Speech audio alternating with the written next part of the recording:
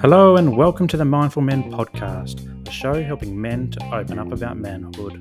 My name is Simon Rennie and my aim is to get men talking. From mental health to fatherhood and everything in between, Mindful Men creates a safe space for conversation. Now, before we get into this episode, I want to say a huge thank you for joining me. It means a world for you to join me and talk about men's issues. And if you love what you hear, please subscribe and share the episode with your mates. You can also join the conversation on Instagram and YouTube, and I'd love to connect with you there. But for now, sit back, relax, and let's get mindful. G'day guys, and welcome to another episode of the Mindful Men podcast. I'm your host, Simon Rennie, and today we're getting mindful about manhood, mates, and mental health. And a trigger warning, because we are talking a bit about mental health today. If you do get triggered by this type of discussion, please feel free to skip this episode. That's more than okay. But if you do stick around and you do get triggered, please reach out to your support networks. Now, I'm super excited. I've got Rob Mills, who in many households across Australia is also affectionately known as Millsy. How you going, Millsy? Very well, mate. How are you? Thanks for having me. I'm good, thank you. Where are you coming from today? Where are you recording from? Mate, on the lands of the Kulin Nation people, I'm in Wurundjeri land. I'm here in Toorak in Melbourne. It sounds very toffee when I say Toorak. We've just moved here. Every time I've said Toorak, everyone's like, "Oh, very fancy." We're just in a lovely apartment my partner and I found a few months ago. We've just moved back from Sydney to Melbourne, and it's great to be back around all my family and friends again. Awesome, that's great. Now, Rob, for anyone who doesn't know who you are, and they must be living under a rock if they don't know who you are, but you're a performing artist and you hit the scene with Australian Idol 2003, but you've been on Neighbours as well, Dancing with the Stars, you've been in musical theatre, Wicked, Grease, and Hairspray, just to name a couple. But you're also the author of Putting on a Show. And that's the reason I asked you to come on the show, because you're talking in your book around manhood, mates, and mental health. And I thought it'd be a fantastic discussion to have with you on the show. So again, thanks so much for coming on. But before we get started, I'd like to find out a bit about my guests and the backstory. I guess where you grew up. Like, are you from Melbourne or are you from somewhere else? And what was it like growing up? Have you got siblings? And some of those key life moments, I guess, that stick out to you. Mate, I grew up in Melbourne, Willis Hill, so about 30 k's southeast of the city. I would call it the sheltered southeastern suburbs of Willis Hill.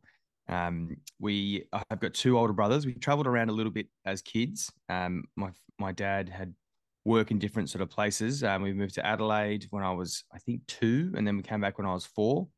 For a little while there, I thought I was South Australian, because when you're a kid, you just go, "Oh yeah, I came from South Australia, so I must have been born there." I was not. And then, yes, two older brothers. One actually, we all love music. Mum, dad, and my brothers both. So we all love music. My eldest brother was probably the one that put me on the trajectory of being a performer and a singer. Him and my mum would take me to karaoke when I was a kid in primary school. Years later, I would realize it was mum's escapism time from my father. They soon broke up soon after that. But yeah, mum taking me to karaoke was her escape, but also it was a way for me to get up and on stage. I think she really liked showcasing her talented son. But my eldest brother came home from work one day, and I talk about this in the book. It was a real pivotal moment in my life, where he came home from working at the pub the next day. I think he was working at Pete's Hut as well. And he's just absolutely careering up the court with this music playing. And I was like, what's that song? He goes, "Oh, that's a song I sang last night at the pub." It's like, "What?" It's like, yeah, I got up on stage and sang with the band. So he was a glassy at the pub. So he used to pick up glasses and stuff at the Burvale Hotel. And he's like, "Yeah, I've been pestering the band and they've been hearing me singing, and they're like, why don't you just get up and sing a song?" So last night, I actually got up and did the song. So I thought that was the coolest thing that I'd ever heard in my life. And obviously, your older brother is quite often your idol when you're growing up, someone that you really look up to. So, and I love singing. We all love singing. So yeah, that sort of really put me on the path of like, well, he can do it. Maybe I can do it as well. Yeah. So yeah, grew up in Glen Waverley. My middle brother also loves music, but completely different tastes in music as well. More alternative kind of taste buds. And the other one was sort of more Aussie rock and pop music. dad and mum just really eclectic tastes as well. And yeah, I think we just had a really big breadth of music growing up, which sort of put me on the path to wanting to do it, singing choirs and in bands and all that sort of stuff.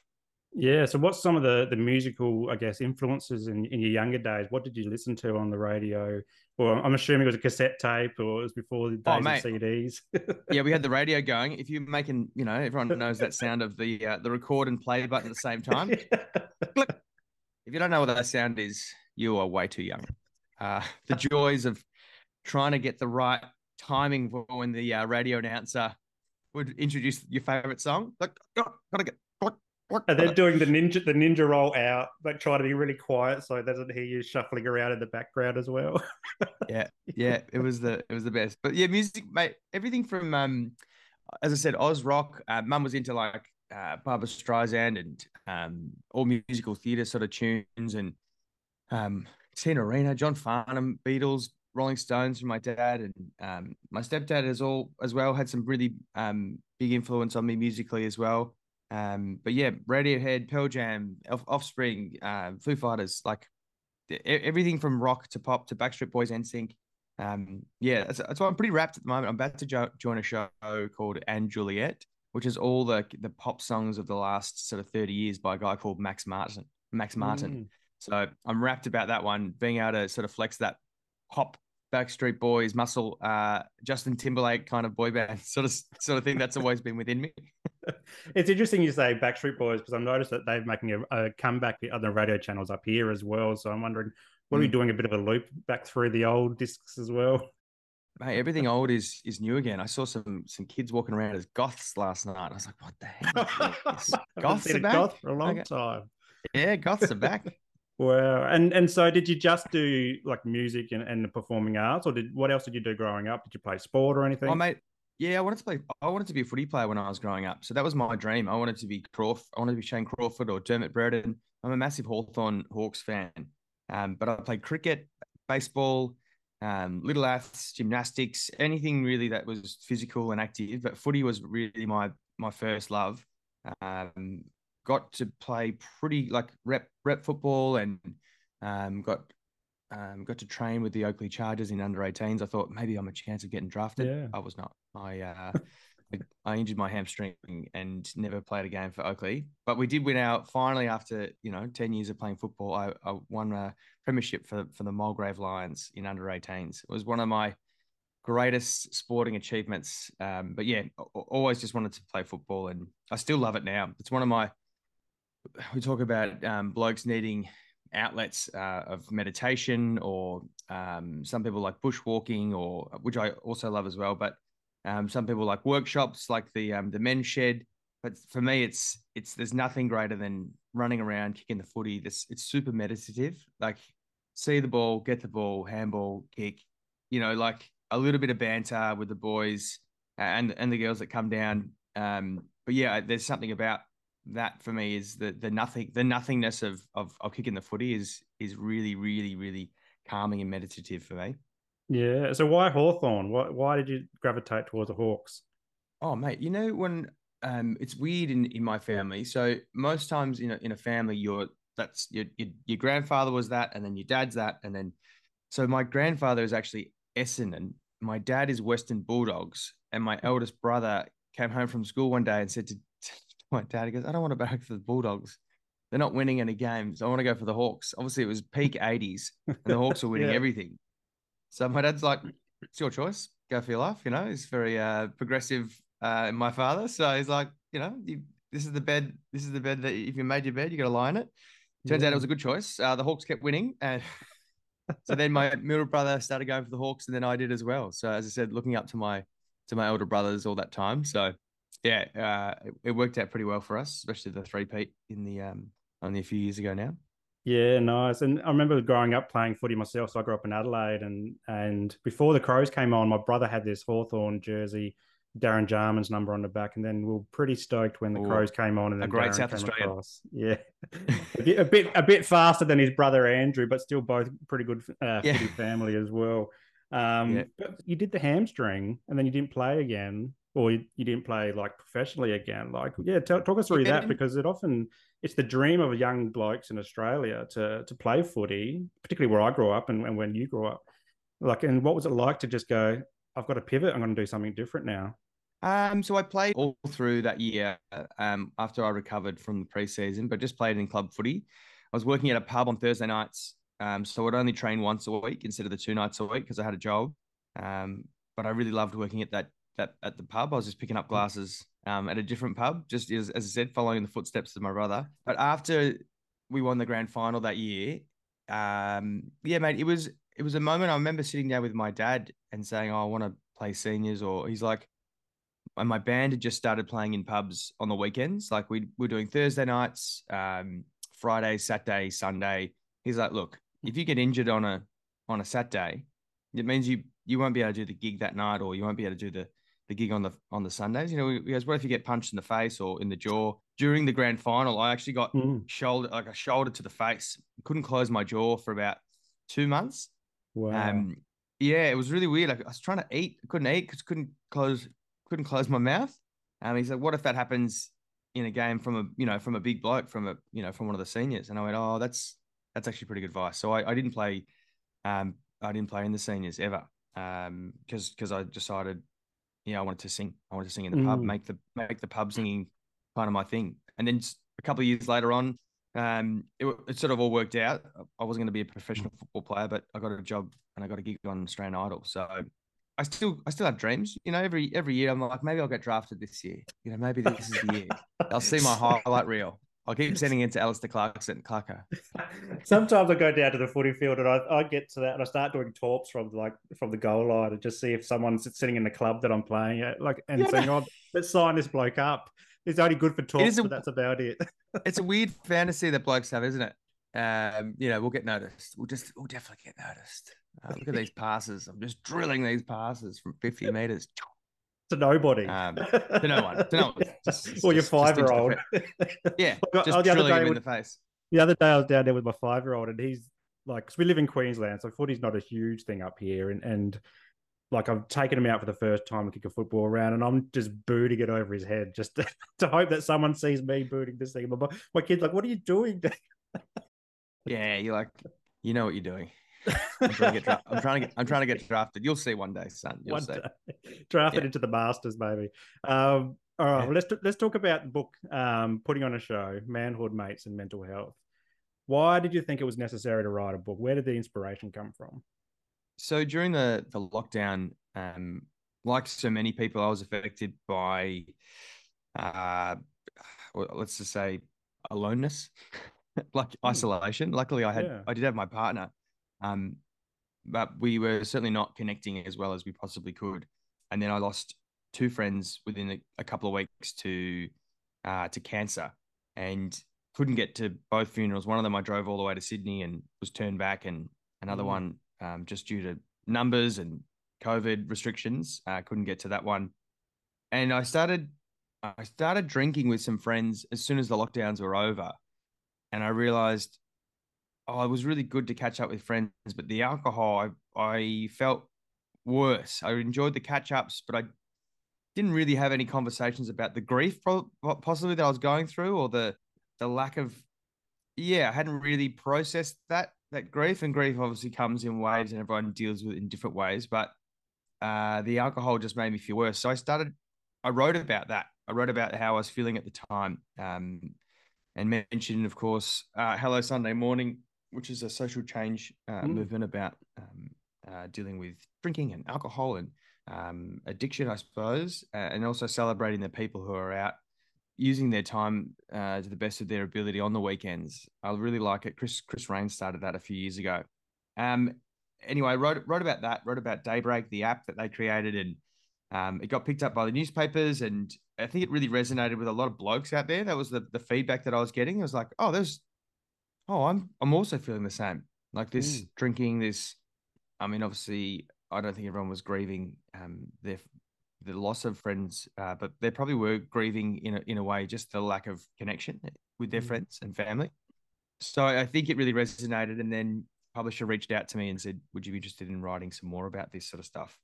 And I've always had this fascination with identity identity of the country of Australia, how I feel like we are in our adolescence in this country. But that felt like too big of a topic to really tackle, Australia's identity. Well, we just haven't quite worked it out. We were on a really good path through the 70s and 80s and really finding ourselves as a country. And then we sort of just let it go. We sort of just, yeah, we let our Uncle Sam sort of probably take over too much influence over us instead of finding ourselves. You know, yeah, in your 20s, you sort of you're looking for your influences and you find yourself. We sort of let that go for some reason. I don't know why, whether it's the governments that we've had in place or anyway, I could go on and on about that.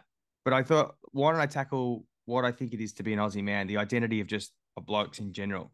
And I realized the archetypes that we had back in the day of the 70s, the 80s, you had the Jackie Howe wearing sheep shearing bloke, you had the beach blonde Bondi surfer guy, you had the yuppie throughout the 90s. They were sort of really distinct archetypes. And then I was like, who are they now? Like I don't really identify with any of those. I mean, I'm a footy playing musical theatre guy who likes gaming. There's always a strange Venn diagram of things that I like that somehow connect. Yeah, so I wanted to find out who that is, who that bloke is, and what is mateship and how important it is that this Anzac spirit. And so I decided to interview a bunch of people that I had met over the journey, and some people that I sort of had seen on the news or looked up to and read their books. And I was like, oh, I'll just reach out and see who says yes. And I was really lucky that majority of the people just said, yeah, I'd love to talk about this stuff. So Dr. Pat McGorry, Professor Jane Purkis, I learned a lot about this new boy project that she's working on, which is trying to find all the data from all these men's health charities and finding out what works, and then hopefully turning into like a national system of these are the things that actually work. Let's implement them on a daily basis. Also, a guy called Zach Seidler, who's, I should say Dr. Zach Seidler, who's head psych at Movember, who's really good at tackling, similar to you, mate, like where men and women, and I'm generalizing here, absolutely, we look at the world a little bit differently. So one way of teaching someone about psychology and their problems is completely different to the other sex. So I think Zach's trying to work out why that is and how best to tackle it for blokes, like yourself. He had some really interesting things to say throughout the book. Tommy Harkin, who does these incredible workshops for young boys, empowering workshops called Tomorrow Man. Tyson Yunkaporta, who he wrote a book called Sand Talk, which I really, really loved. It really resonated with me, and I hope your listeners will enjoy his book Sand Talk. I thought that even the chat with him went off topic a bit and went into this chat about incels, which is involuntary celibate men. And I'm like, oh my gosh. Anyway, that's definitely worth looking up in the book as well. It's a really fascinating topic for men who feel like they're not being heard, that they can actually go really far and really aggressive and down that path. Definitely worth looking at. And yeah, just a bunch of awesome humans like, Jamila Rizmi. And anyway, I won't rattle off all the people, but it was super fascinating to unpack a lot of things and a lot of thoughts from a lot of different people, and then reflect on it myself. I think the point of the book for me was always, how do I get the listener or the reader to learn along with me? Similar to Lee Sales' Any Ordinary Day, where she interviews all these people and she's self-reflecting. Basically, the whole point of the book is, how do I get more people to self-reflect? And the best way to do that is to show them, this is how I've done it throughout this process, and maybe you can do it along with me. Because we often we don't introspect, we don't self-reflect, we don't take stock. And especially now, like at the end of the year, now's a great time to be doing that. And hopefully, this is the kind of book that sort of can help champion that sort of thing for you. Yeah. So where did you start? What was the starting point of what you thought was an Aussie bloke when you first, I guess, put pen to paper? What was your framework to look at? I suppose you look at your own dad, and you look at your own grandfather or your stepdad. You look at the people who have influenced you. And I realized, oh, my dad's really not Ocker. And that, like, in my mind, there is this Ocker kind of Aussie bloke. I'm like, oh, my dad's not that at all. Nor was my stepdad. In fact, never once in my whole life have I ever heard my dad say, geez, look at the tits on that. Or my stepdad say, well, she's all right, son. Like, never. Like, he's always been so kind, and without even saying it, he's an equalitarian. You know, we talk very openly and honestly and fondly of women, but never in a derogatory manner, never in a sexist tone. And I always thought, oh, how lucky am I to have had men like that in my life? Whereas I think a lot of men don't have that. They have a bit of the Ocker kind of bloke to look up to, and that's their only example of men. So there was that. Footy coaches and teachers and also just archetypes, as I said, that you know and love from your 70s and 80s and from television, really. I was picturing that moment when you're sitting down drinking with mates after COVID, and Dan Andrews has finally let you get on the beers. on the beers, yeah, get on the beers. And so like it was a moment like COVID accelerated a whole bunch of mental health discussions and also like reflective discussions and conversations about who we are as people, and particularly men. I often have found myself drinking with mates, and you're just talking about superficial stuff. You're not really going any deeper about who we are, how we're feeling as well. We're talking about the footy. We're talking about girls in the bar or whatever. Maybe how work shit. Maybe how the family's struggling or whatever. But we don't go. You know what? I've had suicidal ideation this week, or maybe I don't really connect with this Aussie bloke culture or this hooliganism that you often associate with being an Aussie, and so many guys I think from COVID, I guess, and women as well. So many people got the inspiration to start reflecting inwards. It gave us the time to do it essentially, and a lot of people actually were drinking from home and drinking on the couch. I was one of them, like drinking on the couch because you were bored, had nothing else to do, but you start to go, is this really me? Is this who I am? Is this what I want to be? Is this where I want to go? Is this how I want my son to see me? I've got a 5-year-old son. Do I want him to see me doing this? And do I want him to grow up doing this? Or do I want him to discover who he is as well? And so going through the book and having all these discussions, did you like identify all these other eclectic types of what it means to be an Aussie bloke? And did you connect with more with them than say the stereotypical Ocker Bogan style Aussie bloke? Yeah, I think I'm all things, and I know that's my personality type. But I think I just, as you say, using that time to self-reflect and introspect does help you work out who you are as a person. And I'm for the people that did the work, I think they really thrived throughout the last couple of years. As you said, they tried to set good examples for their kids. They tried to, or for a lot of them, they actually got more time with their children for the first time in a very long time. They realized the importance of work, family, play balance. Like usually it was just work. I have to work to put money on the table to feed the kids, and that's I'll just be the provider that kind of way. I think for a lot of people it was really eye opening to work out what was most important for them in their life. And for me, it was I needed to perform. I really love it. I miss doing it. And as a bloke, I don't know. I don't quite know how to answer that question. Like, I think I did work out who I was, like, just because of the work. I mean, I think I talk about it at the end of the book. I'm not saying go and write a book to find out who you are, but definitely do some work with your psyche, or go for some long walks with it was the walks with my partner and the walks with mates, definitely, that helped. Gives you nothing but time to think.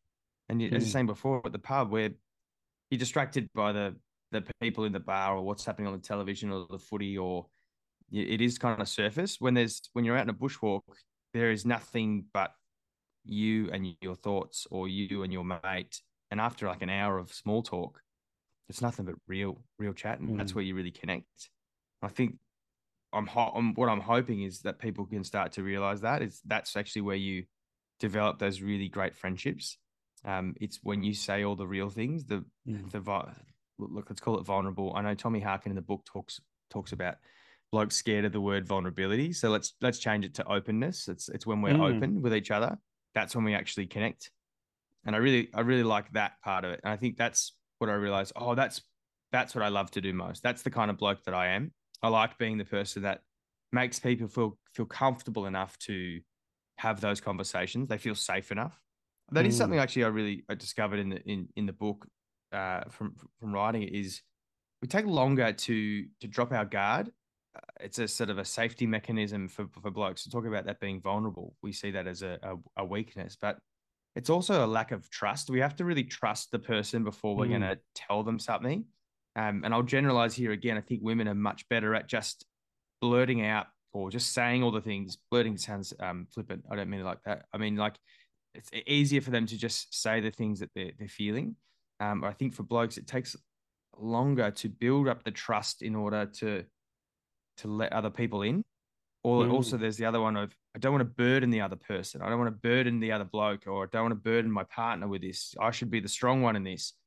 And really, that's not the case at all. You have to. What's a problem? A problem shared is a problem halved. It's one thing I think blokes forget. You got to share it Yeah. with your mate. I mean, they don't have to solve it for you, but they just even just airing it out, just releasing the valve just a little bit every now and again. But yeah, Yeah. it's that building that trust or finding those people that you do trust.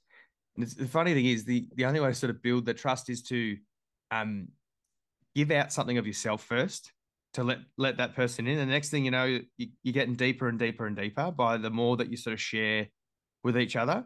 And it's the sharing of I'm not even saying secrets, but it's just of real things about Mm, yourself is the thing that actually connects you more with the person. I think yeah, that's the thing I did learn is I think I sort of already knew it instinctively, but I like doing that. I like creating a safe space for people to have those chats.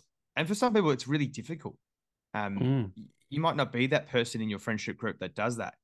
Um, but if you do notice someone that needs that person, help them find that person. Yeah. That's I think you've touched on something that comes to the crux of Australian identity, particularly for men, is around, I grew up in the 80s and 90s, and it was a lot of the mantra that was coming through. And I played footy, similar to you, basketball, soccer. I did little athletics. A lot of men. I had three brothers in the household, plus dad as well. And the mantra around during that time was boys don't cry, men because men don't cry. And yeah, like you get hit on the footy field, you pick yourself up, you brush yourself off. You get home and your older brother's watching Die Hard or the Terminator. Terminator 2 was at that time, and great Terminator films, 1. great Great films. films, but also like it just reinforced that I guess a stereotype for men that we might get shot, we might get stabbed or something, we might get smacked around on the footy field, but to be a man was to soldier on essentially. And I think for Yeah, be stoic. many guys, and myself included, just bottled it all up and didn't know how to express it because we didn't talk about mental health back then either. Like it wasn't even in the dictionary, I don't think. But like it was all around bottling it up. And if you were seen crying, I remember if I was seen crying, someone might say, "Oh, don't be a girl," or "Don't be a sissy," or whatever. "Don't be a wuss." Toughen up, mate. Harden, toughen up, harden up, drink some concrete, all those types Yeah, of things. And so you bottled it up and you didn't show that emotion. And I think now coming out of COVID, I think COVID's helped accelerate a lot of guys, particularly a lot of the guys I work with, they're a lost sense of identity. That they've got all these things inside of them that are boiling and bubbling away that they want to get out, but they just don't have the words.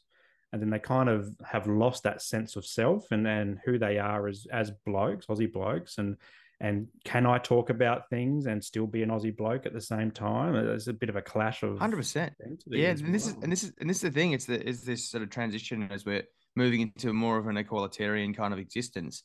I think I heard Esther Perel talking about it the other day about that there were these strong archetypes, and the men had these sort of gender roles, and women had their own gender roles. But now it's all different. It's all changed, and for the Mm, better. But there is also going to be a cost for that. Like if there's confusion about who's doing what. I think the main thing is just conversation around it, whether mm, it's with your friends or whether it's with your all the stuff that was unsaid is because everything just was the way it was. But now because we are unsure, just have the conversation with your partner, with your brother, your mum, your dad. Like the more that you can debate it, even healthy debate, critical think about around it all, the better you're gonna be. You're not going to solve it in your own brain, I don't think. No, I think no, it's best if and you have what are the expectations of you as a man with your partner? mm, What are the expectations of you in what's your role in the family, or what's your role, as I said, as a father, or just as a husband? What does that look like? And just I think just ask, just having that conversation, going for those walks with your partner, or and yeah, having those conversations is so important, because then who really cares what society thinks? It's only what really matters for you and your mm, partner, or those close around your circle, and what works for you. So get rid of the norms of yesteryear. The more I think, yeah, we have these conversations, the better we're gonna be. absolutely, and we're seeing that a lot in like the dad space. Like I like talking about dads because I'm a dad.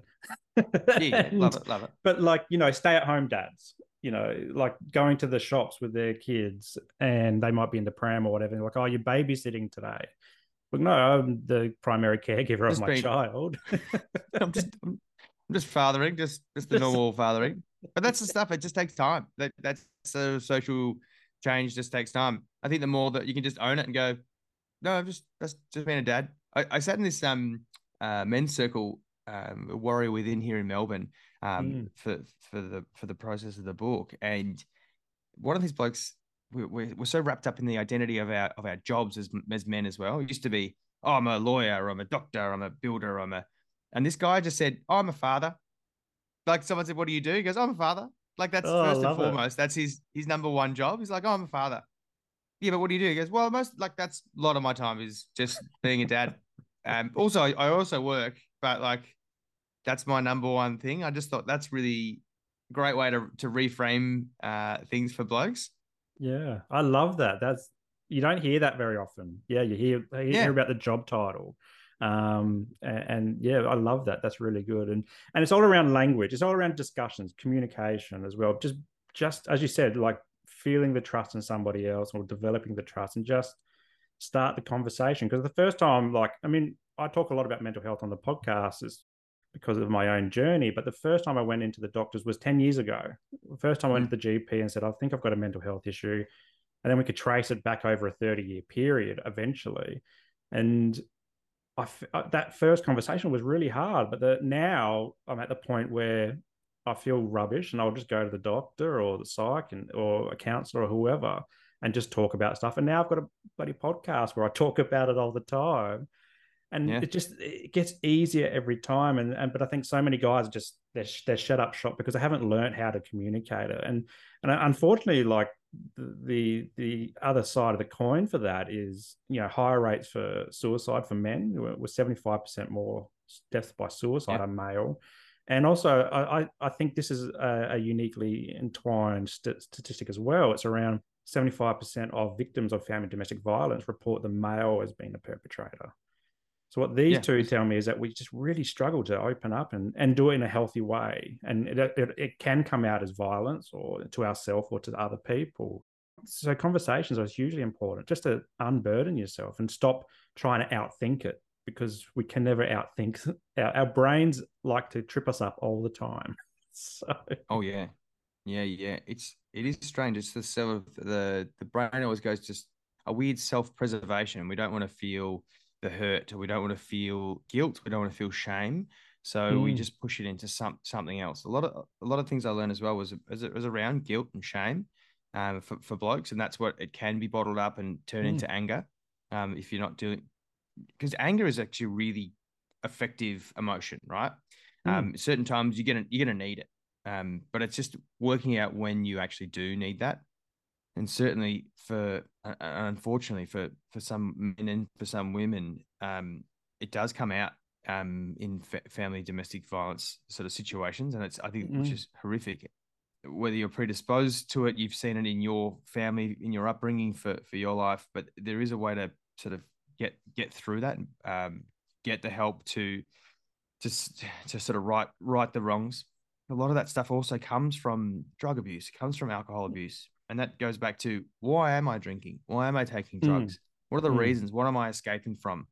What are how do I break this cycle? But what are the reasons I'm choosing alcohol or gambling or all these sort of vices? For me, sometimes it's gaming just to escape.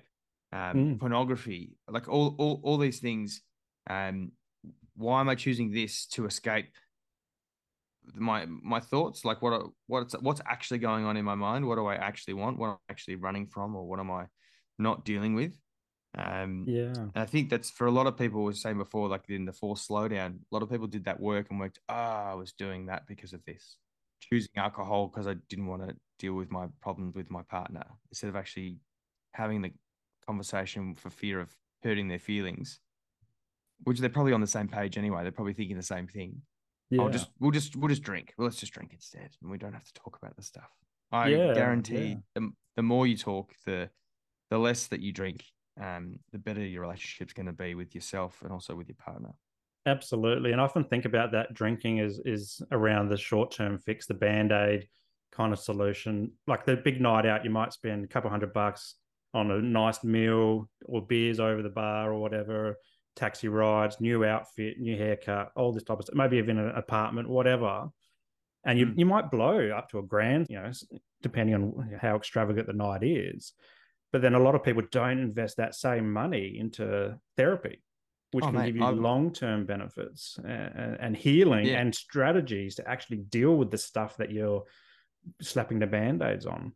yeah, I'm a huge advocate for therapy, and I know in Victoria they've done a really good job of adding more psych sessions to the rebatable government ones they've already put in place. I think they're looking at trying to retract them at the moment Mm-hmm. in government, but I know my local ministers here are doing their best to keep them.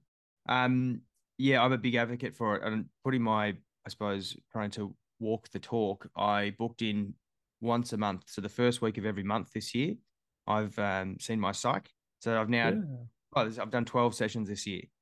For the first time, usually I'll wait 3, 4 months before I pull him, and then we have a Skype session, Mm-hmm. and then I realized, what am I doing? Why am I waiting until this rage or this anxiety is building up, or this fear or whatever it is I was going through? I decided, you know what? This year, if I'm feeling good, I want to know why I'm feeling good. So if that cycle of, that first week of the month comes around, I'm feeling good. We go, all right, why am I feeling good? How's that? What are the things I'm doing this month, in the last month that have made me feel good? Let's do more of that. It's been Mm. really, really helpful. And for some people, as I said, it's a counselor. Some people, it might be a hairdresser. Some might be a best mate. You might not need a professional to help you with this, but if you do need one, um, they're definitely out there, and they don't have to be just face to face. As I said, mine's just on Skype. I see a psychotherapist, not a Mm-hmm. psychologist. Just find the right one that works for you. I don't think a Reiki master is going to get you there, but It could. each, You never as I know. said, each to their own. Whatever helps you in your frame of mind. But I really enjoy having the chats. Mm. And I also really enjoy not having to take on someone else's stuff. Usually, when you're catching up with a friend, you offload your stuff and then they load their stuff. So you're like, oh, I've got more Mm. stuff. The good Try to thing get about the rid of it psych is, all. and you pay for it, but you don't have to take on any of their stuff. It's like, Yep. great. What's some of the things that you've learned through therapy and through the book as well? Like it's just writing about yourself and about the things that trigger you, but also the things that work for you in terms of recovery as well. The things that work for me, moving, exercise, and getting that sort of natural dopamine, that the endorphins up from through exercise. People talk about water. Water is very important as well. Just drinking lots of water throughout the day. I don't want to go too cliche, but yeah, exercise and water, super important. Less screen time, Mm-hmm. more nature. So there's the phones and the social media apps. I think everyone knows this, but they're designed to keep you on there. So they'll give you like these little dopamine hits, and that's why you keep scrolling. You're getting these little hits, kind of like cigarettes. Like you're getting a little Mm. hit of joy, nicotine, and the dopamine is racing through your brain, right? So you're like, oh, I'll keep this going. But after a while, you're fatiguing that sort of dopamine. And also, you're having these really weird thoughts of FOMO, like your fear of missing out. Why aren't I doing that? Sort of entitlement. Mm. Why aren't I getting that? Why isn't my life like that? No one's life is like that. And the only way to do that is to put down your phone and to go out and live your life. So I would say, yeah, putting the phone down, putting limits on your social media time, or um, trying to do something for others. There's something this, especially this time of year, it's the season for giving. I would say go and donate your time, go and donate some blood, go and work in a food bank, go and soup kitchen. Like if it's once a year, you do it, great. If that spurs you on to do it more often, do some community driving. Do like help out your neighbor. You'd be amazed at how good you feel from helping other people. We in a world at the moment where we're all just trying to self-serve and how do I promote me and my product and my things and elevate my followers and get more likes and blah, it's exhausting. It is. And I guarantee it, you will feel better if you just go and help someone else, just even for a couple of hours or an hour, or like it is amazing. The joy that you get from helping others. So, and also that you can be both. Like you can be the guy who wants to talk about feelings and stuff, but you can also be the bloke who loves to banter. And I think it's super important for blokes to remember that. Gussie Warland talked about blokes probably at a 0% real chat at the moment, where there's so much banter going on, there's no real chat. He goes, if I could just get to 5% real chat. And I said, oh, probably like 15 to 20% real chat, but that's just me. But at a bare minimum, let's should make it 5%. But we do need that banter. Don't lose that. And I don't think you're not gonna lose that. So for blokes who are out there scared about talking out their feelings, it's okay.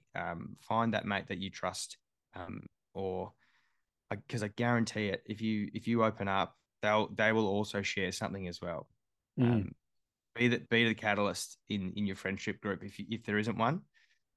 Take one aside. You don't have to do it in a big group situation, but just take one aside, and especially if you see something that's changed in their behavior. That's one of the things I've learned is the importance of regular check-ins as well. Yeah, there is that thing as well. Actually, there's one thing I did learn is when we catch up with mates, sometimes it's 2-3 months, especially if you got kids. And you just get the best bits, you get the sound bites, you get the Instagram kind of version of their life.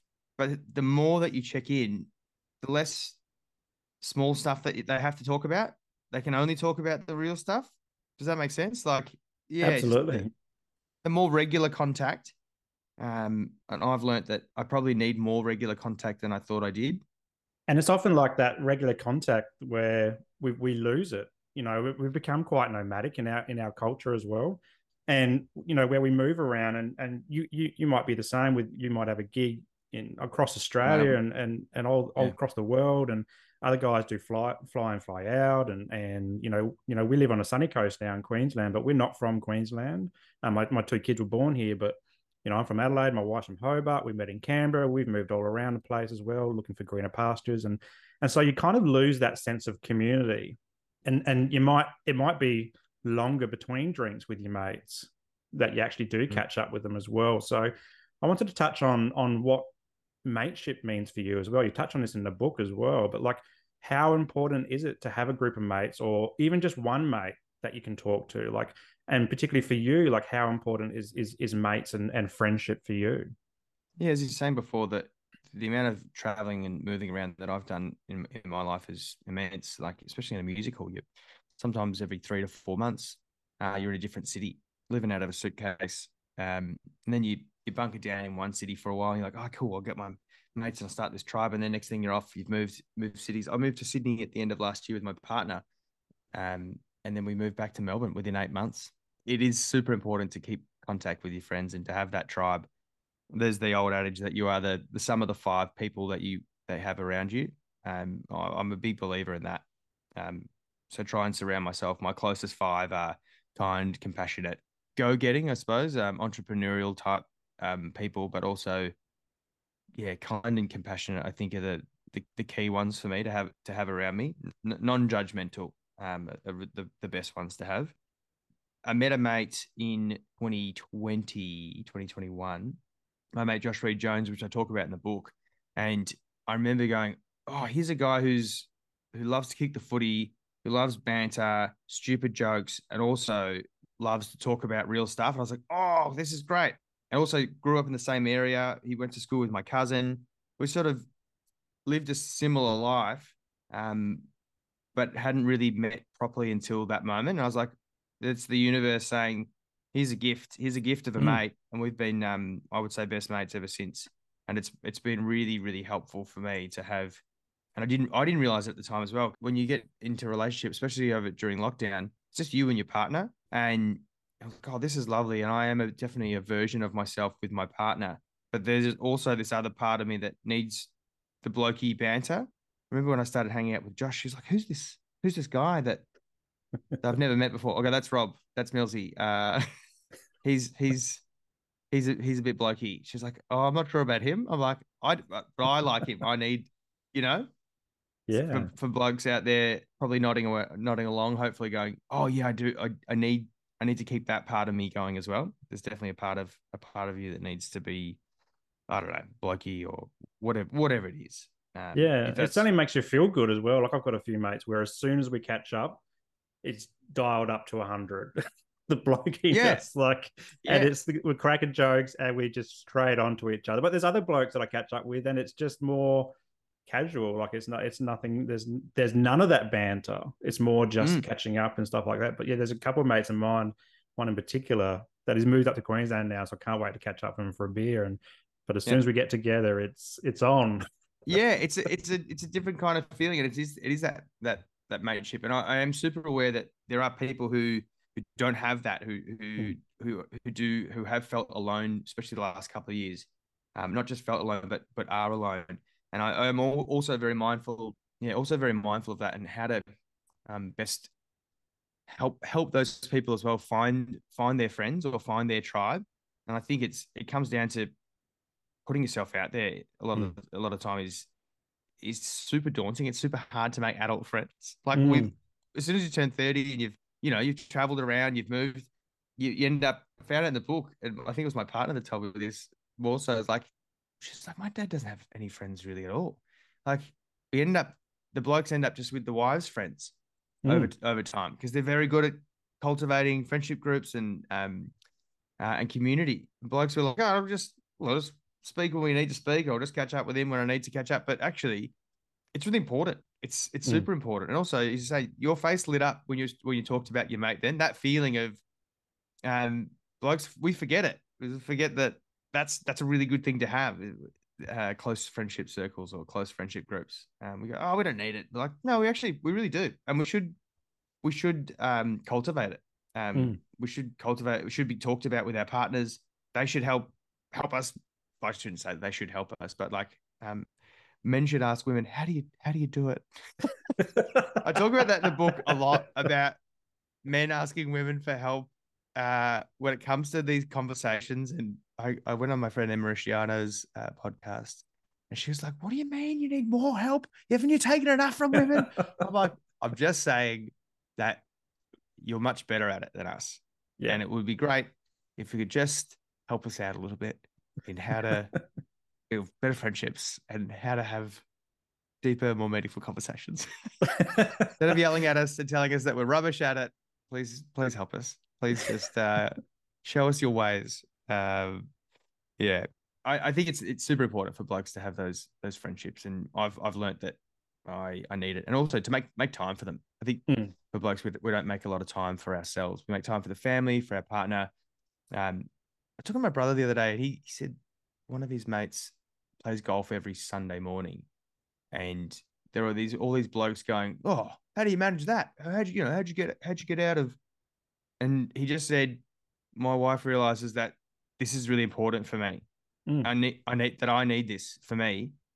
That she looks after the kids, in that 4 hour window, or whatever it is, and I get to have some time with my mates, and that makes them a better couple because of it. Instead of going, oh, I can't believe you're having that time. Like, no, it's going to make him a better man, better bloke, better father, because he gets to have the time away from it. And I think that's really important conversation to have for blokes to have with their partners about what you actually. I mean, look, there are limits and there's compromise. I'm not saying just go and do whatever the hell you want. Yeah. You still need to. There definitely needs to be some compromise. But if it's something that you actually really need, put your hand up and say, I need this. I think I really need this for me. And don't be afraid to have that conversation with your partner. As I said, I think the more honest and truthful that you are, the better that you're going to connect with yourself, but with your partner as well. Absolutely. I love how you said that. And particularly making time. Like there's so much time in the day that we just waste on things Oh, like social media. Yeah, exactly right. Yeah. And so there is plenty of time in the day. And if you're in Queensland, the sun's up at 4:30 in the morning. So you can start there.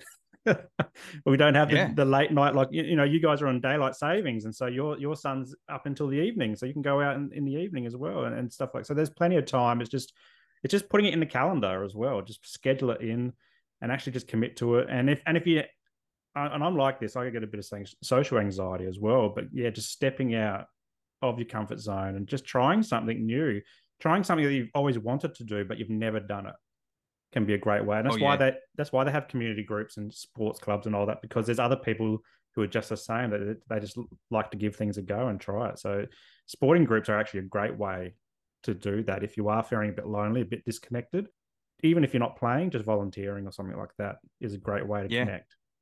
Yeah, absolutely. Communities are super important, and as I said, we've moved away from the community kind of groups and sporting clubs. I don't say we have moved away, but like we have a little bit, compared to what we used to be. We're more individually kind of minded at the moment, but I think there is this crying out, what is missing? Like everyone's going, what are we missing? Like that. That's what we're missing. We're missing that connection. We're missing Mm. community connection. And yeah, for the brave, it's super rewarding. Like that's all I can say. Yeah, the Yeah. more times that I've gone out and put myself out there and met people, and yeah, it's super rewarding. And for the introverts out there, it's super exhausting, But rewarding at the same time. but rewarding. Yeah, And it circles around to improve mental health, improve less feeling of loneliness, other outlets to release some of the stuff and in healthy ways, but also opening our eyes to new perspectives of the world. And that's why I love to have men and women on the show to share their stories, because men, we need different perspectives about life. We can't just assume that we can only hear about man stuff from a man. Like, females are good and our kids are good. Like I've had Gus on the show, my son Gus, just hearing from a kid's perspective, what life means to him and what he's interested in, all that type of stuff. Our kids and our partners and the broader community, even different cultures as well. It's not just European Anglo-Saxon culture, like it's our indigenous culture, it's Eastern and other cultures, and it's just that's where we can really grow as men, is just embracing all this stuff and going, okay, this is what I like, this is what I don't like, this is how I can grow, this is how I'm not showing up how I want to, and just go inwards and start reflecting inwards to then grow into that man that we've always wanted to be and that we know that we can be, but we often just live yeah, on autopilot. So 100%. And this what like I think the arts does that really well. Like I'll classify this podcast as being part of the arts, conversations around just connectedness, mm, as a medium. People just listening to this conversation or reading books, fiction or non-fiction, just to try and learn more. Like mm, not mm, just get the dopamine hit from a 15-second video. yeah, You was talking about Indigenous culture. I highly recommend, I think I said before, but Tyson Young Porter's book, Sand Talk. Really, really great book if you want to learn more about Indigenous culture and how we can implement those sort of things in our Western society. There's really beautiful interviews that he did with people and really great understanding. I was like, oh, this is excellent. It's a fantastic book. I'll find the link and put it in the show notes so that people can click on it and purchase it if they want to check it out. Yeah. Rob, I've really enjoyed this discussion. It's been really insightful into your journey, but also, things around masculinity and mateship and mental health. I really appreciate your time. Thinking about, I guess, what's coming up for you. Yeah, what's happening for you in 2023? We're recording this in December 2022. So have you got some big things on the cards, things that you're okay to share? And also, where can we get your book as well? Oh, yeah, okay. The book should be at all good and bad bookstores. There should be, I think you can find it on Amazon, Booktopia. It's on Audible. It's on a bunch of different streaming services as well that you can listen to the book. I did there's a couple of extra bits I sort of added throughout reading the book. When you're reading it out loud, you're like, oh, I'll just say that a bit different. Or, um, yeah, my mate listened to it the other day. He goes, I could tell when you went off script. So I was like, oh, that's good. I only do a little bit, but some of it just needed a bit more of a thought bubble at the end of some of the sentences. You can find the book there. It's called Putting on a Show, and also I'll be putting on a show. I'm doing And Juliet. I'm playing William Shakespeare in a brand new musical, a sort of a retelling of Romeo and Juliet, which I'm really looking forward to. It's this sort of William Shakespeare wanting to write this beautiful tragedy, and his wife saying, "What if she doesn't kill herself at the end, though? You know, because they just met, and what if she just doesn't and goes off and meets the actual real love of her life?" And anyway, so throughout the show, Anne Hathaway, William Shakespeare's wife, takes the quill and rewrites Romeo and Juliet, and then he takes it back and then rewrites it, and then so it's them fighting with each other, which I think is really good. It's a great look at husband and wife, that the way that they bicker, but at the same time how they connect with each other, and the different sort of roles that you play, trying to appease your partner, but also yourself, trying to speak up for yourself and what you believe in. It's really, and also the compromise that has to happen. So I think it's really good, but also the songs are incredible as well. All the pop songs from the last 30 years from Max Martin. So there's that, and hopefully more interviews and with more amazing people. I've thoroughly enjoyed just having the chats, learning same with yourself, just learning more about people and how we can, I don't know, keep paving the road to progressiveness for blokes.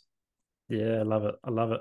And where's the best place to find you if people want to see more of your work? We connected on Instagram. Is that the best place for you? You got a website as well? Yeah. You'll find me at Rob Millsy Mills on Instagram and also Facebook. Also, I'm signing copies. If anyone ever wants a copy of the book, I can.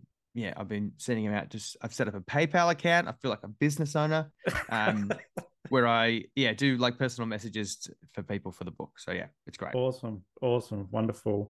Now, last question I like to ask every one of my guests is to plug something that makes you feel good. It's kind of like a pay it forward thing. It doesn't have to be anything to do with what we talked about today, but just something that you can plug something so that maybe our audience can go, yeah, I want to check that out for myself.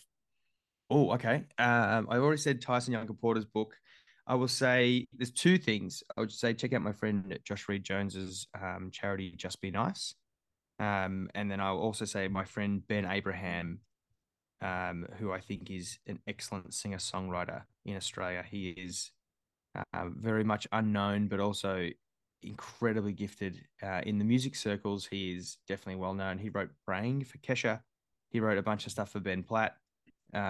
He is in Australia at the moment doing some Christmas shows. But yeah, he is. I think he's actually going to perform on Carols by Candlelight this year. Finally, cool. He usually he turns the pages for John Foreman, but this year, after years of campaigning, I've got him there to sing this year. So I'm very excited. He is, he's one of the great singer songwriters in this. I mentioned him in the book as well. He's an incredible young man. Awesome. Love it. Well, Rob, thanks again for your time. I really appreciate it. And all the best for the holiday period. Hopefully see you on the telly. I'm sure we'll see you on the TV. Are you doing any of the Carols by Candlelight or anything like that? Yeah, I'll be doing Carols by Candlelight. I'm in a few sections. I do the kids section. I think I'm hanging out with Santa again, which is exciting. I do love hanging out with Santa. And then also with my friend Bobby Fox. So I can't wait for that. Awesome. Thanks, Rob. Really appreciate it. Thanks, mate.